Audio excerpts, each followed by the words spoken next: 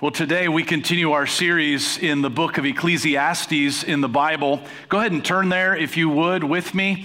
Ecclesiastes chapter 7.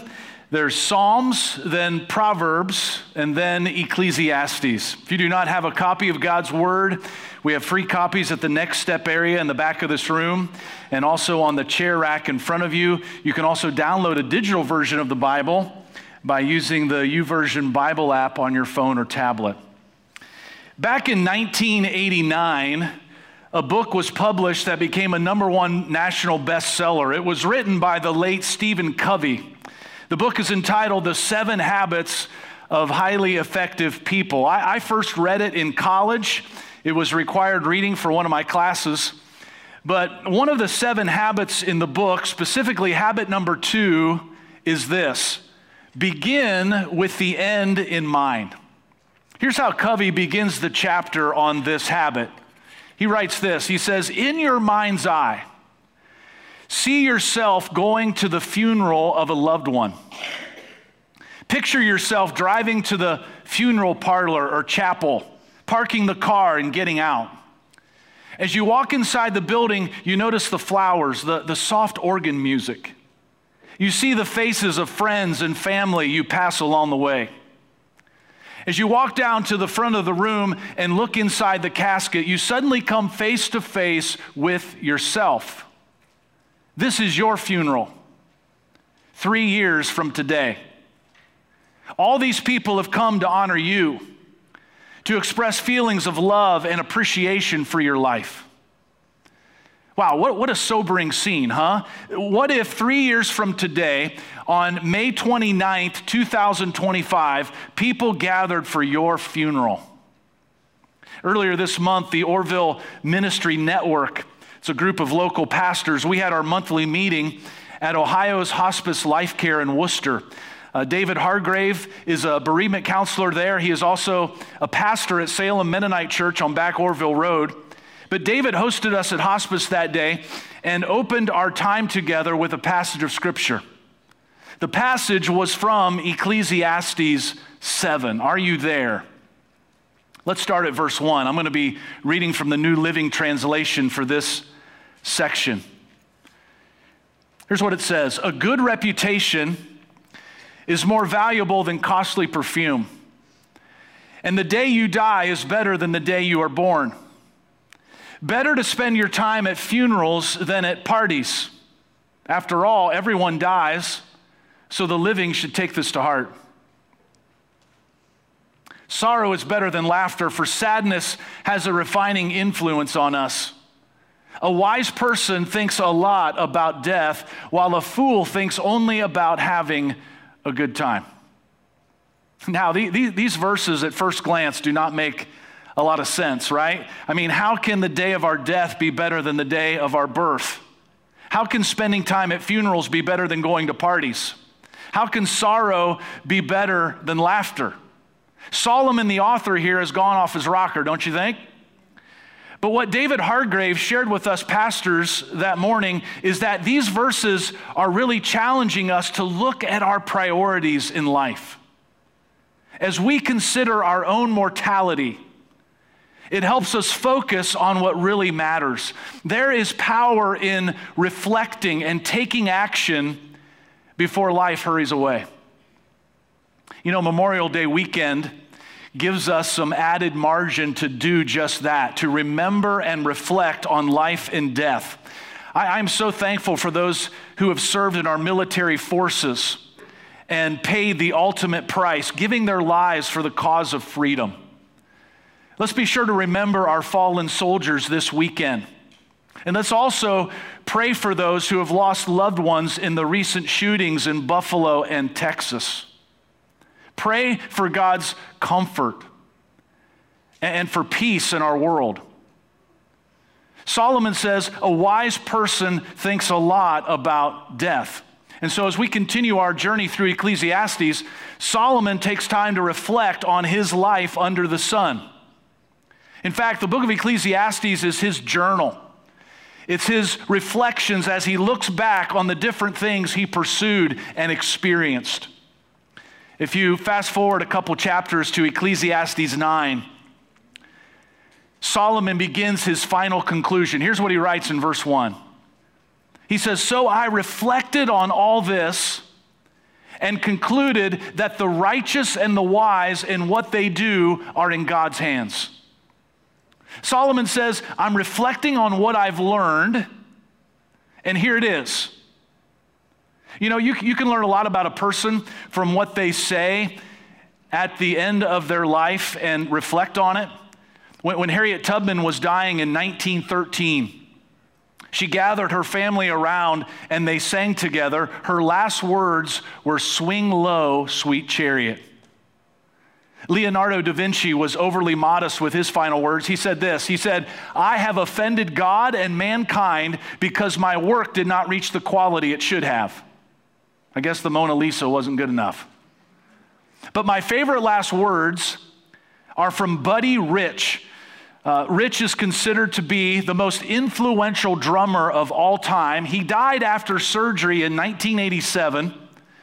As he was being prepped for surgery, a nurse asked him, "Is there anything you can't take?" Rich replied, "Yeah, country music." And all God's children said, you're supposed to say amen, okay? Amen, absolutely. True story, I love that. Well, one more, General John Sedgwick. He was a Union commander in the Civil War, and he was lined up ready for battle. His troops were telling him they were too close to the enemy. And General Sedgwick's final words were this: "They couldn't hit an elephant at this distance."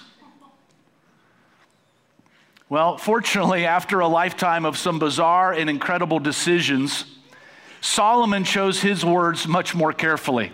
After his search for happiness and satisfaction ended, which we have talked about over the last couple weeks, he reflects on life and gives some last words, which contain some lessons for us today. Here's the first one there on your outline. Write this down. Number one. First lesson, as Solomon reflects, is this: this is your one and only life. Enjoy it.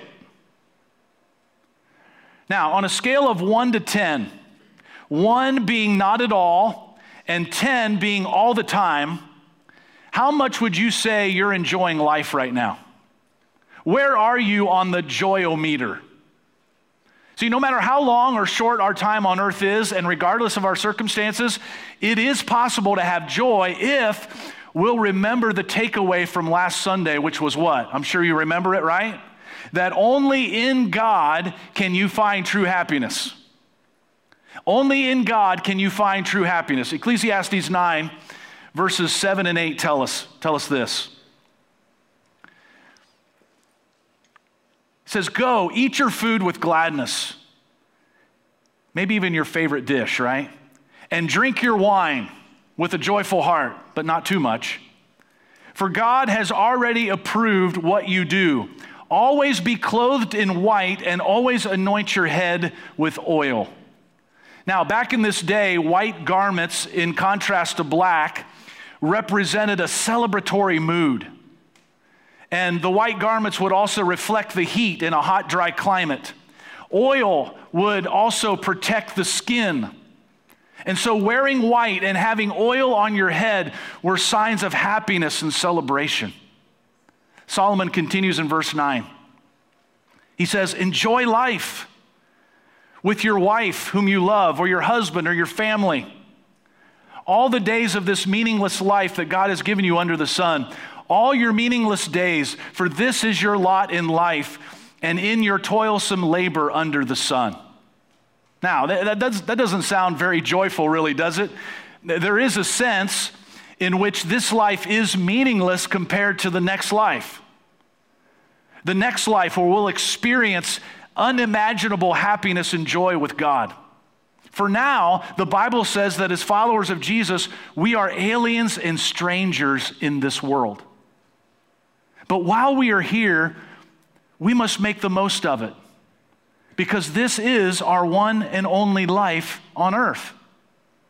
You know what I think? I think disciples of Jesus should have more fun and joy than any other people on this planet. Why is that?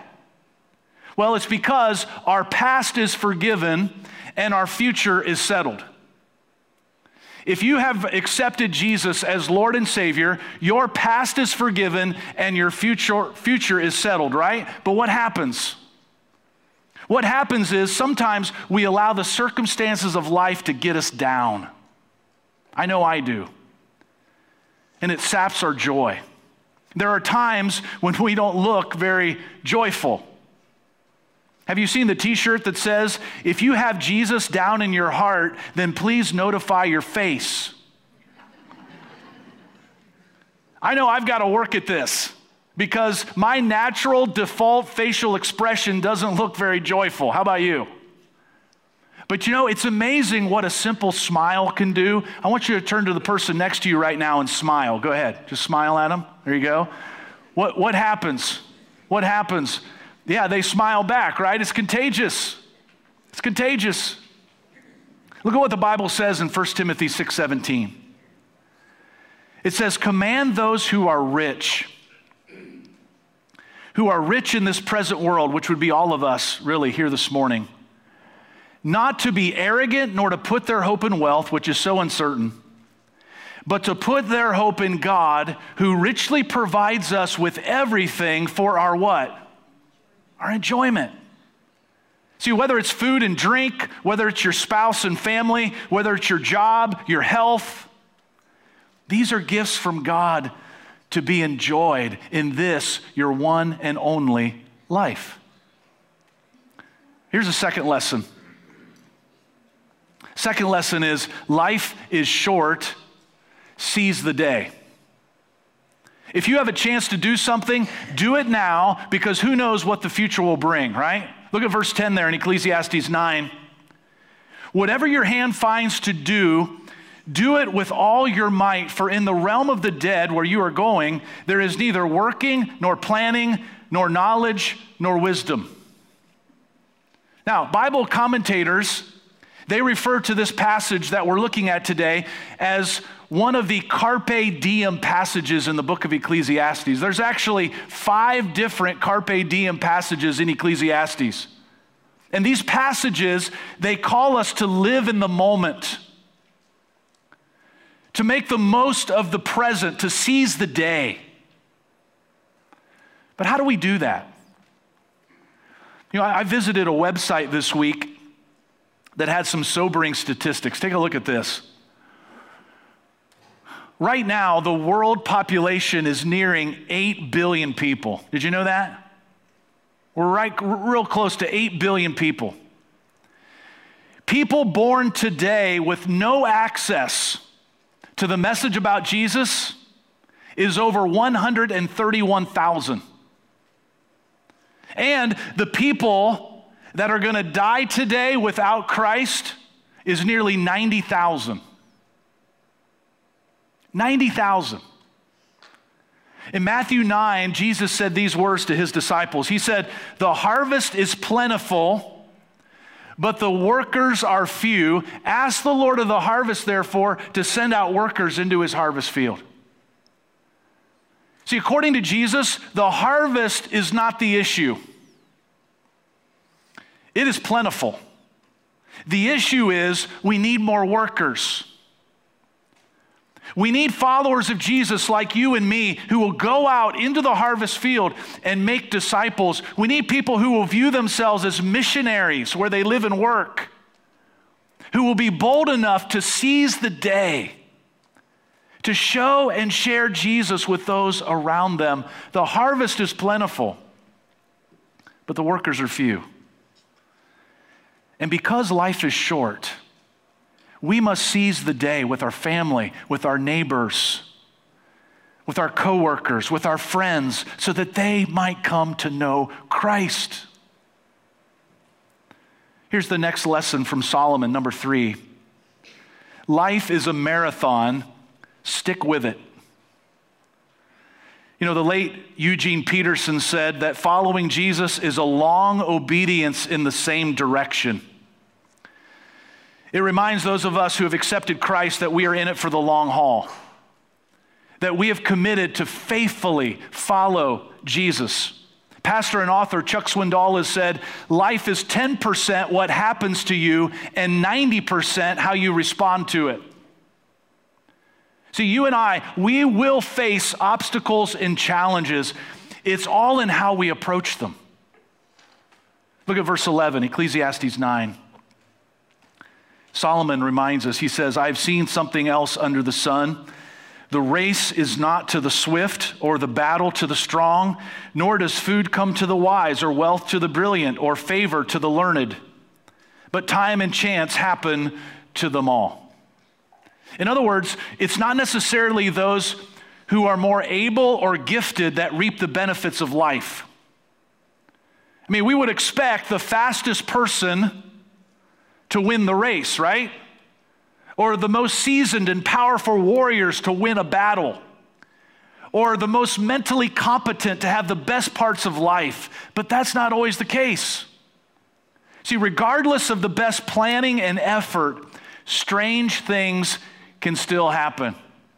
For example, if you're into sports like I am, how about the March Madness basketball tournament every year? It's the annual year-end college basketball tournament. There are always upsets and surprises no one can predict, right? I have never won our bracket competition on staff. I'm starting to get a little bitter about that. But life is kind of like a March Madness bracket, right? I mean, it's filled with mountaintops, it's filled with valleys. It is a marathon.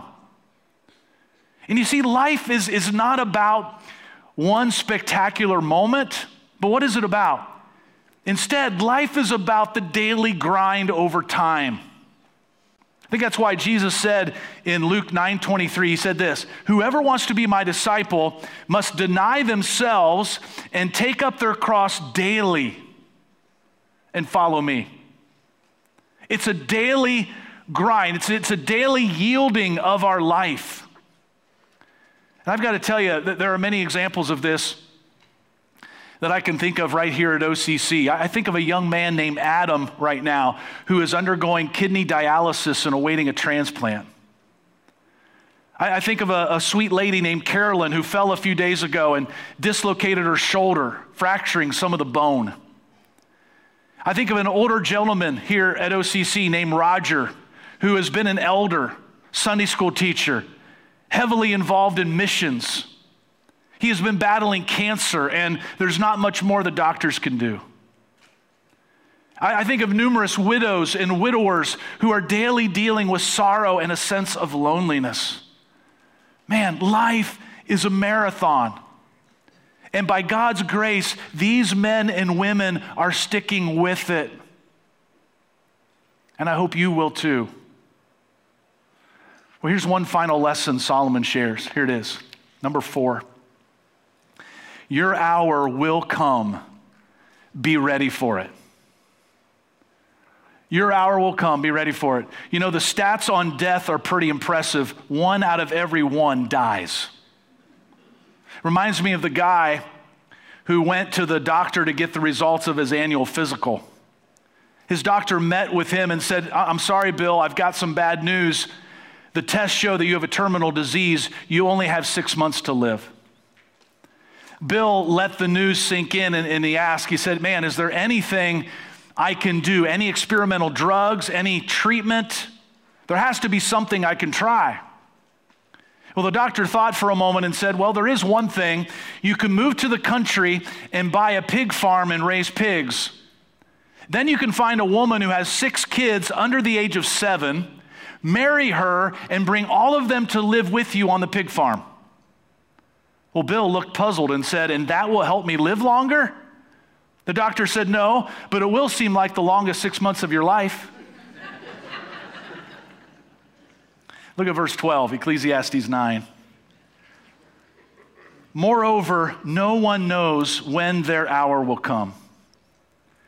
As fish are caught in a cruel net, or birds are taken in a snare, so people are trapped by evil times that fall unexpectedly upon them.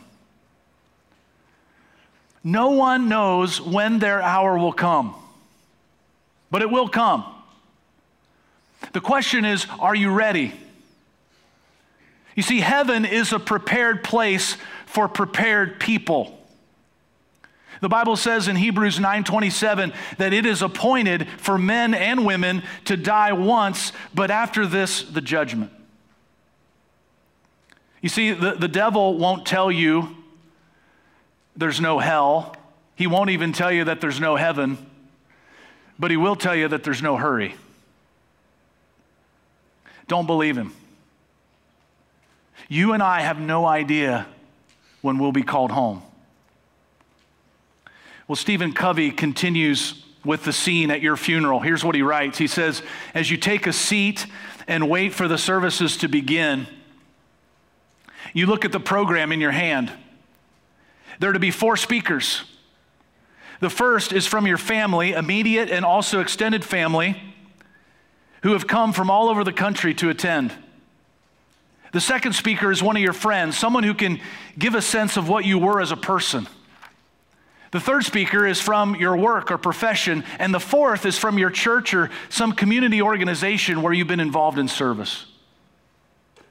Now think deeply, Covey continues. What would you like each of these speakers to say about you in your life?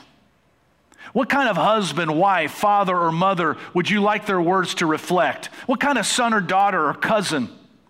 What kind of friend? What kind of working associate? What kind of character would you like them to have seen in you? What contributions, what achievements would you want them to remember? Look carefully at the people around you. What difference would you like to have made in their lives? As Solomon says, a wise person thinks a lot about death. This is your one and only life. Enjoy it. Life is short. Seize the day. Life is a marathon. Stick with it. Your hour will come. Be ready for it. We're going to close our services today with a couple songs. Like Solomon, I hope that you'll take time to reflect and think about your life and how you can make it count for God and His glory. This is also an opportunity for you to respond. You can make a commitment to Christ or His church by going back to the Next Step area in the back of this room. For those joining us online, please leave us a comment and someone will reach out to you.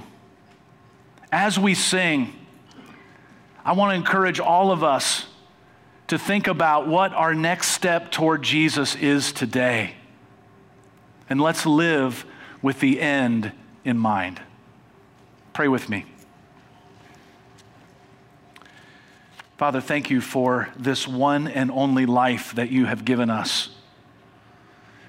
I pray that we would not only hear your word today, but that we would take it and that we would do something with it. We come to you now, Father, as we respond, and we do it in Jesus' name. Amen.